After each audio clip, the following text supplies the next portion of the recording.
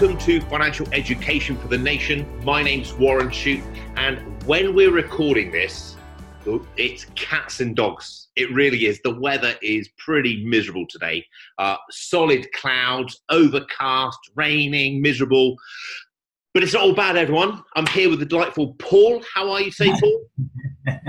Hello, Warren. Thank you for that intro. Put a smile on anyone's face. Well, I'll try my best. How you doing? To be fair, a lot of the feedback we get, and this is genuine, a lot of the feedback we get from viewers, messages or emails and stuff, say, oh, Paul does a really good job answering questions. I've not told you this, but it genuinely is true. Really good. I like the questions he asks, that kind of thing. So thank you for doing it with me. All the listeners and viewers do enjoy it. And I think it has a nice breakup between just hearing my voice all the time. So, yeah, it's good. But today's an exciting topic. We're going to change angles a little bit.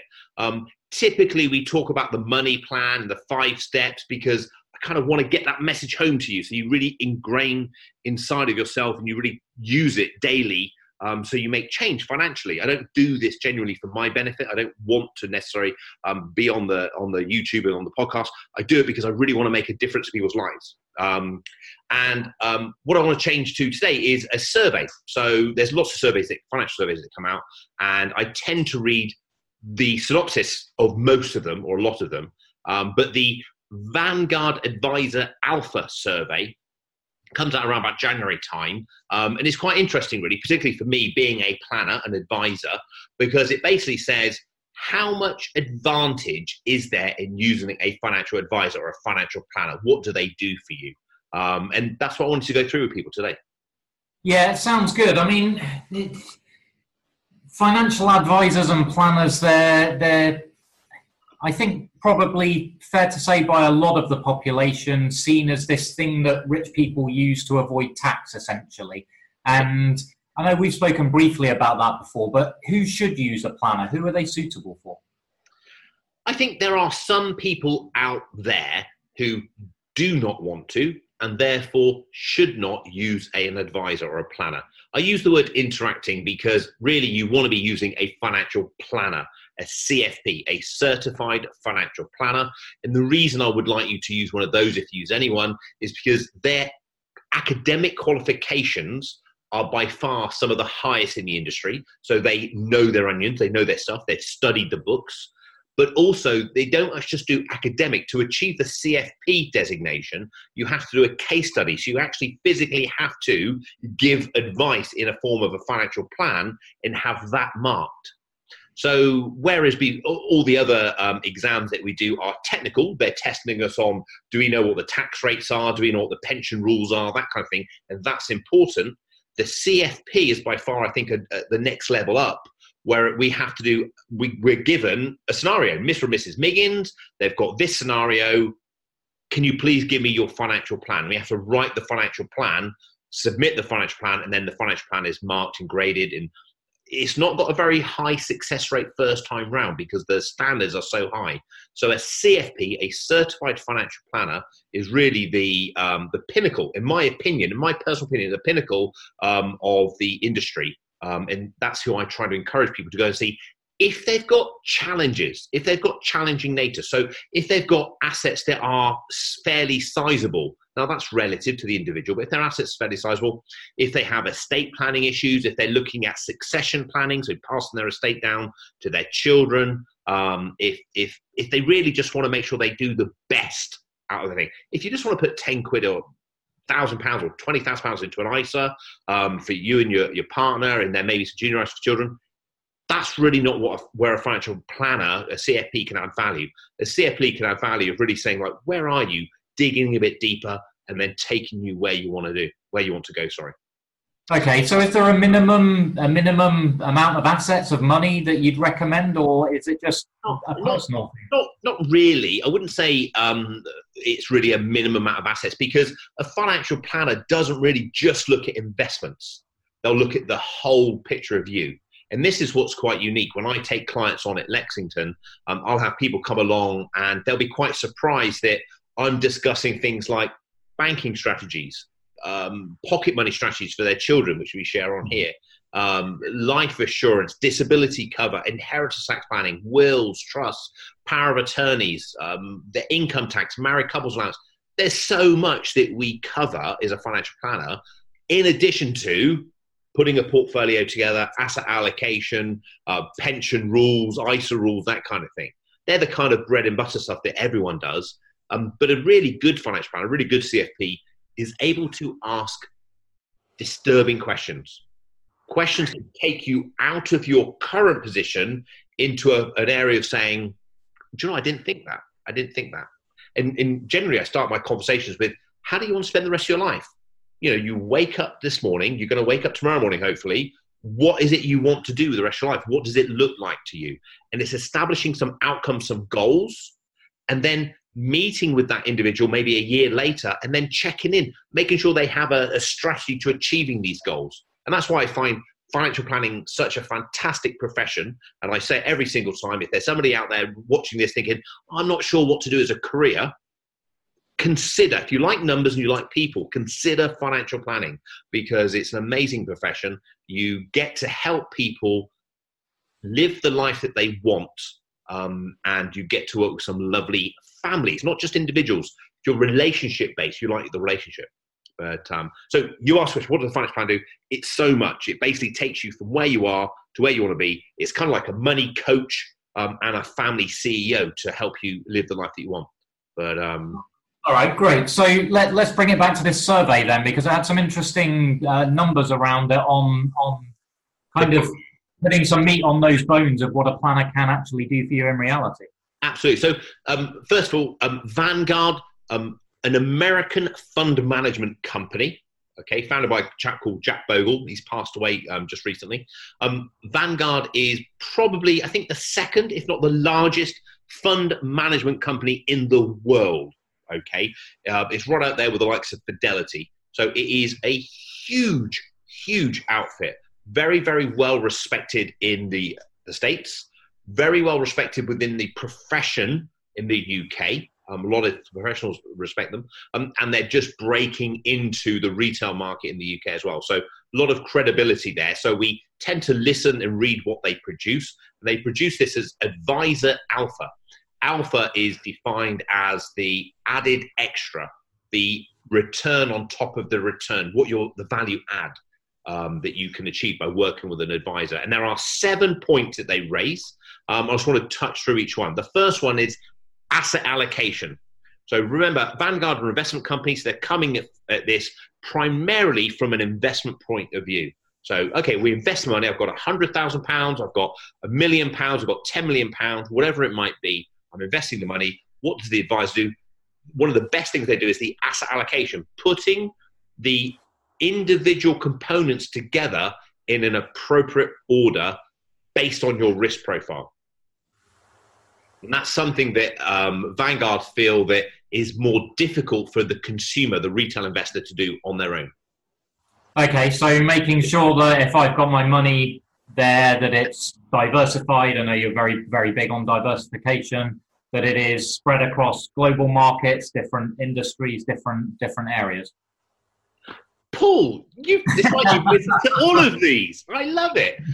When investing, diversification is your friend. So like you said, we diversify across industries. We diversify across countries. So with asset allocation, it's all about owning a global portfolio, but not just of stocks, not just of shares. Asset allocating with fixed interest investments and knowing the difference between short-term, medium-term, and long-term fixed interest investments, and knowing the difference between a government or AAA rated fixed interest investment and a B or double B rated fixed interest investment, almost like a junk bond. So they feel that they don't actually quantify this, but they say there's an added value that the consumer gets by working with a financial planner for asset allocation. So putting the assets together in the right proportions. And it's quite interesting because we run on Lexo, my online platform, we run 10 portfolios. In-house, we generally run about 5 or 6 portfolios. And you can see when you look at the portfolios, the returns are fairly similar. The risk increases. I shouldn't say the returns.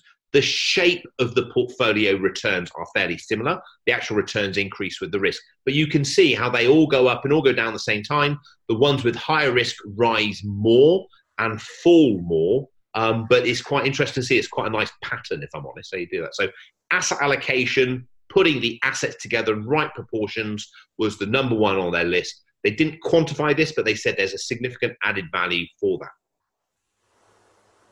Okay, and I think that's fairly easy to see. If I was going to go and invest a load of money now, I wouldn't really know where to start in putting it together myself. I'd definitely take advice on it personally.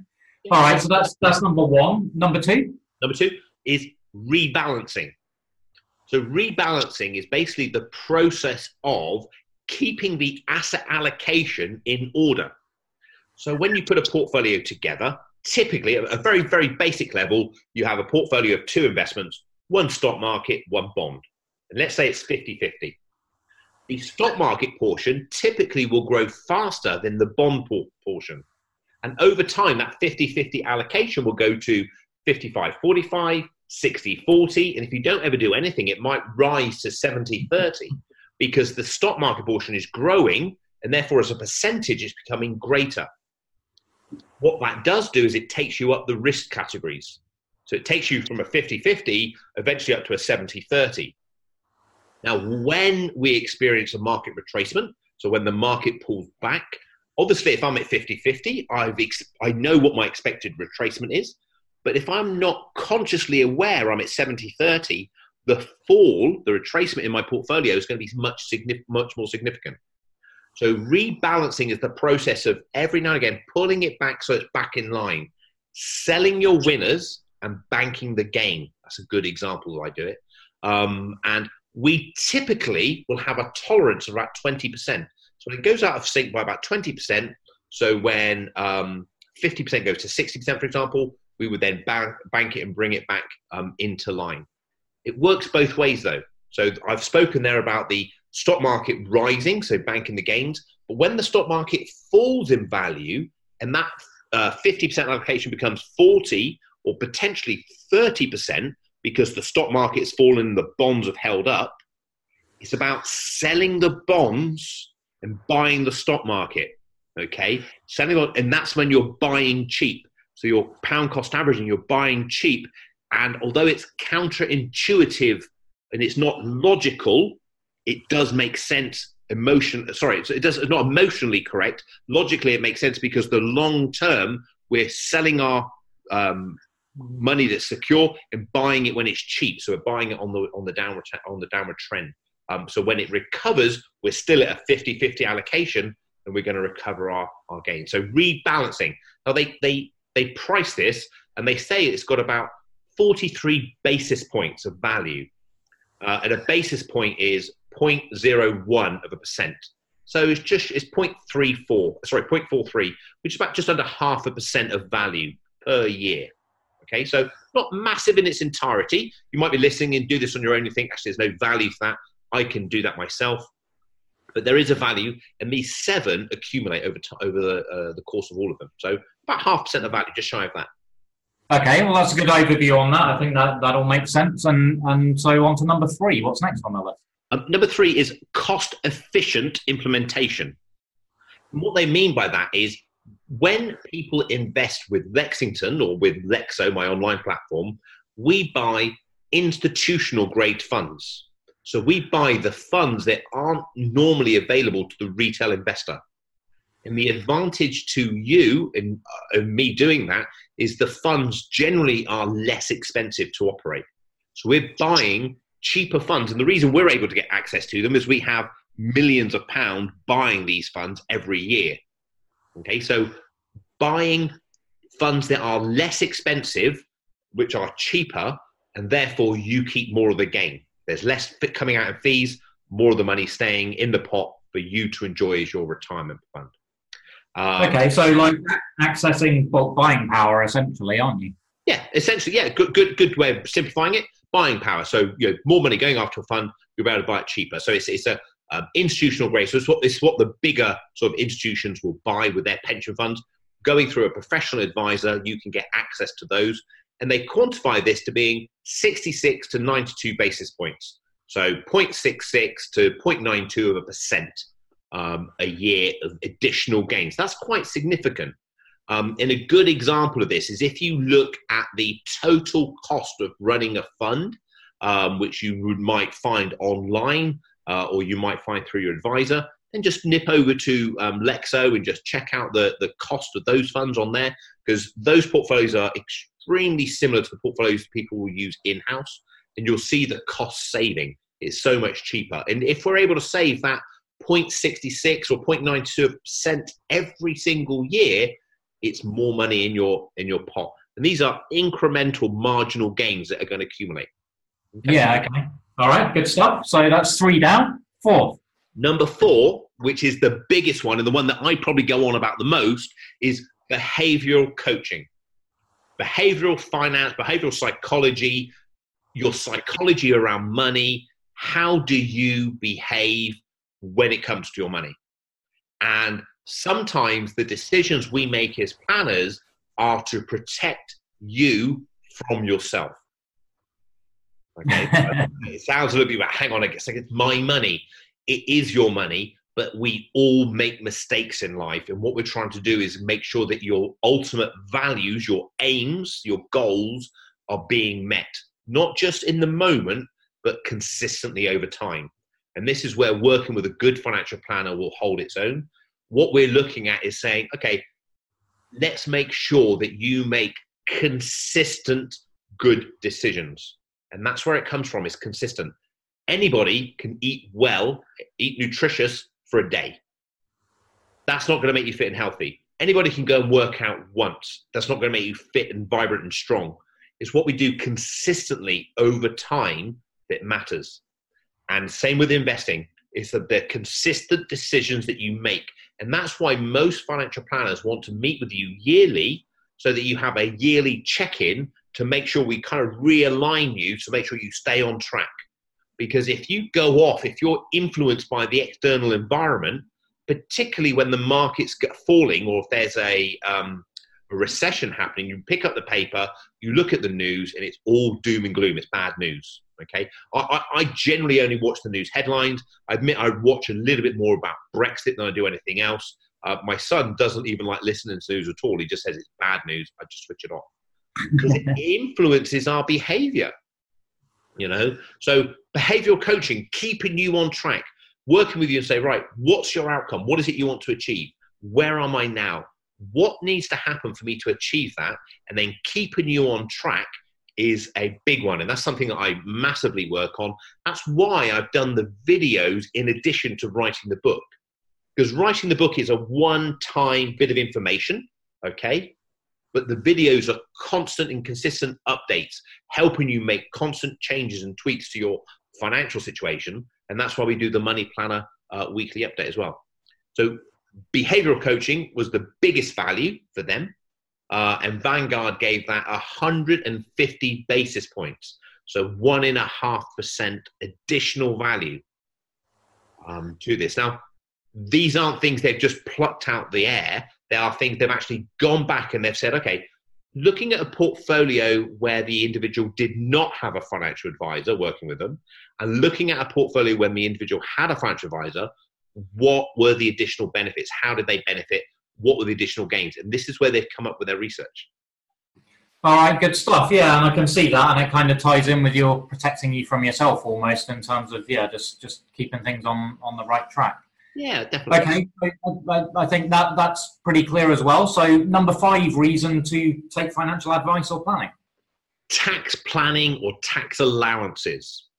I don't do my own tax return. I could do my own tax return, but I don't. And the reason I don't is because I believe if you're doing something consistently, day in, day out, you're going to understand it better than somebody does it once a year. So if I do 1 or 2 tax returns, maybe me and my wife or just my own, if I do 1 tax return, I'm going to be okay. But if I did 1,000 tax returns, I'm going to be pretty good. If I do that regularly, I'm going to understand more. That's why I believe there's always value in taking professional advice. Tax planning and tax allowances, making sure you utilize what's available to you, because there are some tax breaks out there and some allowances out there that not everyone's aware of. But by I have a planning meeting typically most days. I've done this for about 25 years. You're going to learn things quicker. It's not that I'm more intelligent or more better. Many of my clients are more intelligent than I am, I'll tell you. And sometimes I believe they can do things better themselves. But they like the fact that I do it every day. I come up with the new ideas. I come up with constants, and I keep them on track. So tax planning and tax allowances is another value added. In Vanguard, I've priced that it up to about 0.23%, so 23 basis points. So not a massive one, because the advent of Google and the internet and search engines, we can Google a lot of things and we can find a lot of research out ourselves. But I do believe there is a value added there that that the financial planner brings. Yeah, I think just covering that, I think there's one we've spoken about before. Is it the married couple allowance, which is right. widely ignored, but is worth a few £100 a year and is there to claim? Absolutely, yeah, absolutely. Another classic example is people not really understanding or appreciating, not that they should because it's not their area, but not appreciating the pension's annual allowance and what affects it. Now, this is for high earners. I had a couple in just last week. Their income, they didn't appreciate it, far exceeded 150,000 when we added in the bonuses, the P11D benefits. They had a rental income and their employer's pension payment, which they didn't appreciate. So when we added all this in, they were over that, and their actual pension annual allowance was not 40,000. It tapered down. It was down, I think, off memory, around about 26 or something. So now they can only put £26,000 in that financial year. So they'd actually funded more than that. So we had sort of mopping up exercise. They had unused allowances, so it was all okay for them. But had they not sought advice from a planner, they might have happily gone on with this. And what happens is you start incurring income tax bills on your extra contributions. So what it means is you pay tax on the excess, and then you pay tax on the excess when you take it out.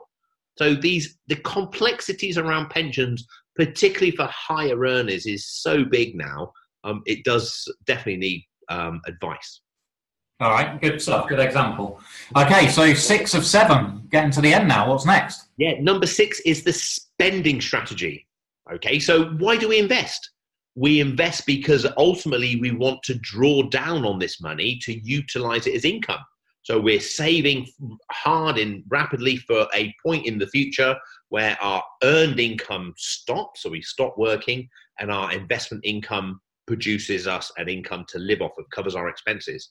So having a strategy, a withdrawal rate on that portfolio, where do I take the money from? How much can I take? How frequently? What do I do if the stock market falls? Having a strategy of withdrawing money from your portfolio. Do I take it from the general account, from the ISA or the pension? All these additional benefits that a financial planner uses is not second nature to an individual.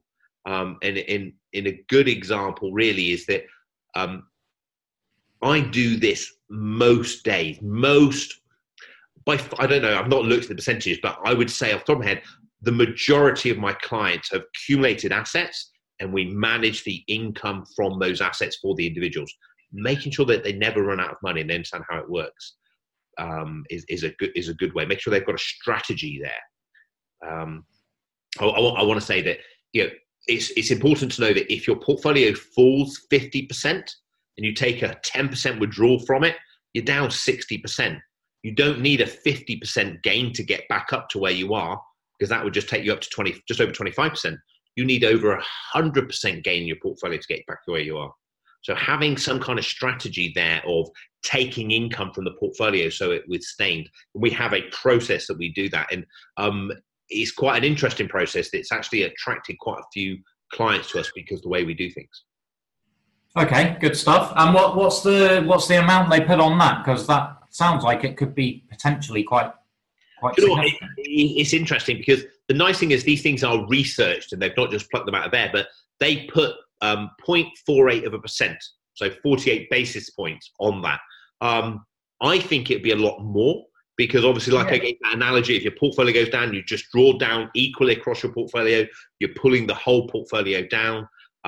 If you take from a general account and start taking capital gains tax gains when you've got maybe ISA money, or you start drawing on your pension because it's retirement, but actually you've got all this money in your estate. So a pension is one of the last ports of call for us on taking an income because it's outside of your estate.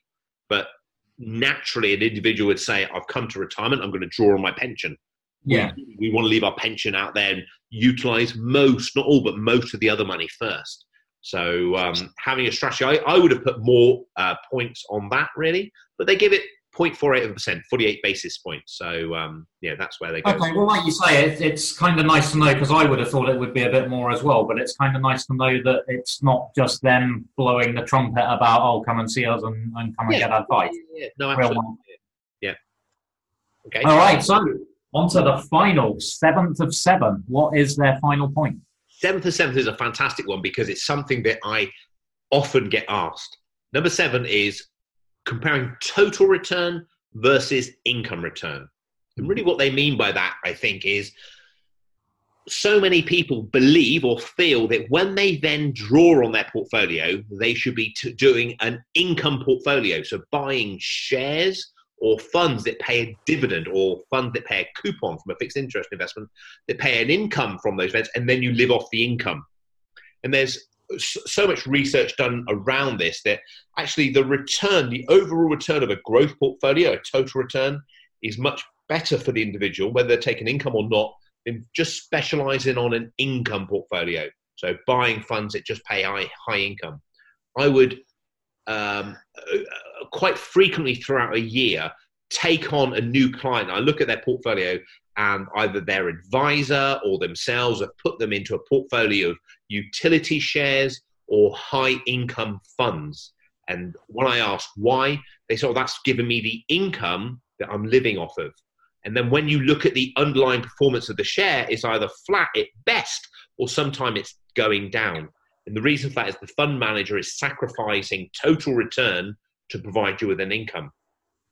And then when I show them our portfolios that we put together with a basket of index funds, giving them total return, and then show them that they can typically take a 3 to 4% return from that portfolio, depending on how much risk they take, and their portfolio will still grow over time. They're almost confused, really. They're flabbergasted, because it's been ingrained in people that when we want income from our portfolio, we buy income funds or high dividend yielding shares or funds. And it's not the case. A total return portfolio is far better for you. And this point, number 7, the last point that they raise, is very similar to the first point. For me, it's got massive advantage, because if you think you're taking the income from the portfolio, but your underlying investments are either flat, so i.e. eroding with inflation, or going down, that's a big value. But they don't actually quantify the amount of benefit on this one. They just say there is a benefit to the individual, but they don't give it a percentage or a basis points amount. So okay, interesting. So overall, then, overall those points, what's the total value add in their data? The total value add at the lower end, almost at least, they talk about 3% of additional value. So when you add those up at the lower end, so there were some of them were a range, 6692 up to 23. When you add up at the lower end, we're looking at 3% additional benefit of working with a good financial planner, a good CFP, as opposed to DIY going it alone. Okay. Now, 3% in our world is massive. That's a huge difference. Okay. Now, to the listener, you might think, well, 3%. That's like old bank rates. That's not very impressive. But let me give you an example. Just getting a 3% additional return over a 20-year period. So let's say you're in your 40s now and you're going to retire at 60, or you're in your 50s, you've got a portfolio running through to your 70s. I had a client in just yesterday in his 70s, looked fantastic, healthy, fit. He's going to go way through into his 90s.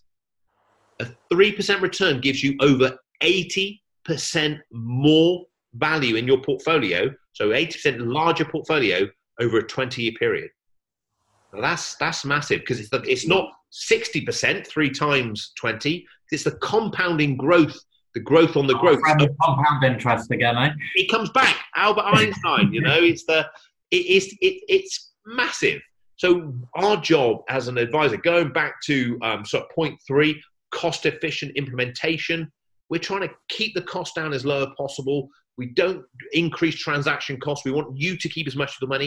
And if we can make you have effectively extra 3% on your portfolio each and every year, that's an extra 80% at the end of the 20-year period. So it's massive, massive. It's like saying to someone you've got a £100,000 portfolio or a £180,000 portfolio.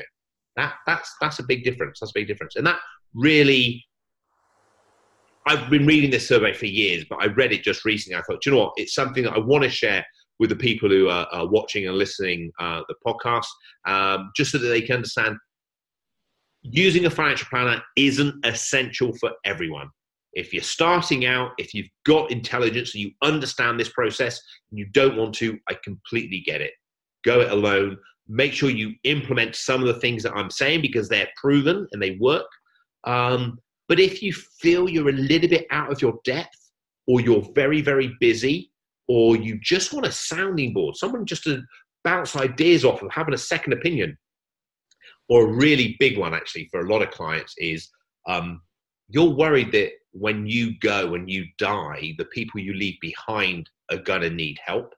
You know, quite often I'll have a husband and wife come in, and the husband is quite competent, quite clever. I have one particular guy, very, very intelligent, knows what he's doing. He probably could do the job himself, but he knows he's a lot older than me. And when he passes away, he's actually in poor health as well. When he passes away, I will still be the constant, and I'll be there, and I'll carry everything on so his wife will be okay. That makes a big value, So, yeah, it's good. It's good. So I wanted to share that with everyone to make sure. Hopefully it's been of value to everyone that's listening. Yeah, good stuff. I think it's like you say, it's a bit different from our normal stuff, and it's not going to be for everybody. But it's important that 80% over 20 years that adds up to a lot. Massive.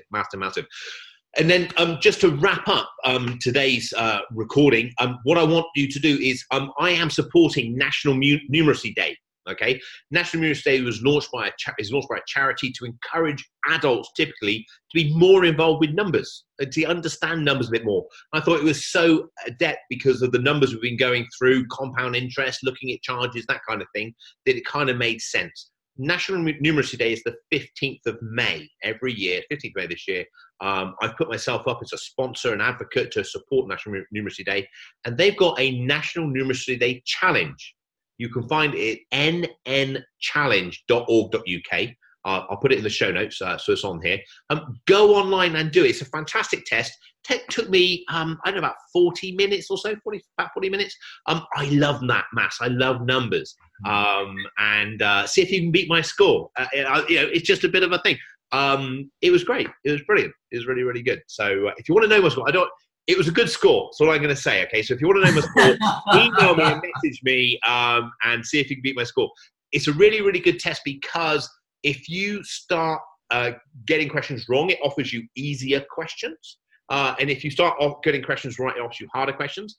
And there was one particular question for me that really did rack the mental brain power. You can use a calculator, you can make notes, stuff like that. So, it's good. So, yeah, give it a go. I'm fully behind it, and I hope you are too. All right, good stuff. Well, I think your clients and our listeners will all be very happy to hear you got a good score on you.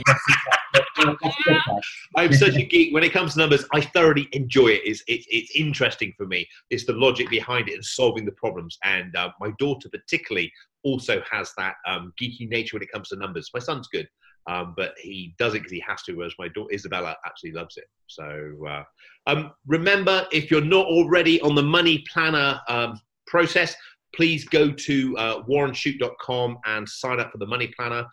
Every Friday, we send you out an update, includes the video, some of the things that I've been up to, and include a bit more information about National Numeracy Day, which you can get your whole family involved with. And if you have any questions or feedback, please let me know. Like me, give me a testimonial wherever you're listening to this. I do appreciate it. And please let me know any questions you'd like me to cover in the future. Have a great weekend. Enjoy yourself. And thank you, Paul. I'll see you next week. Cheers, Warren.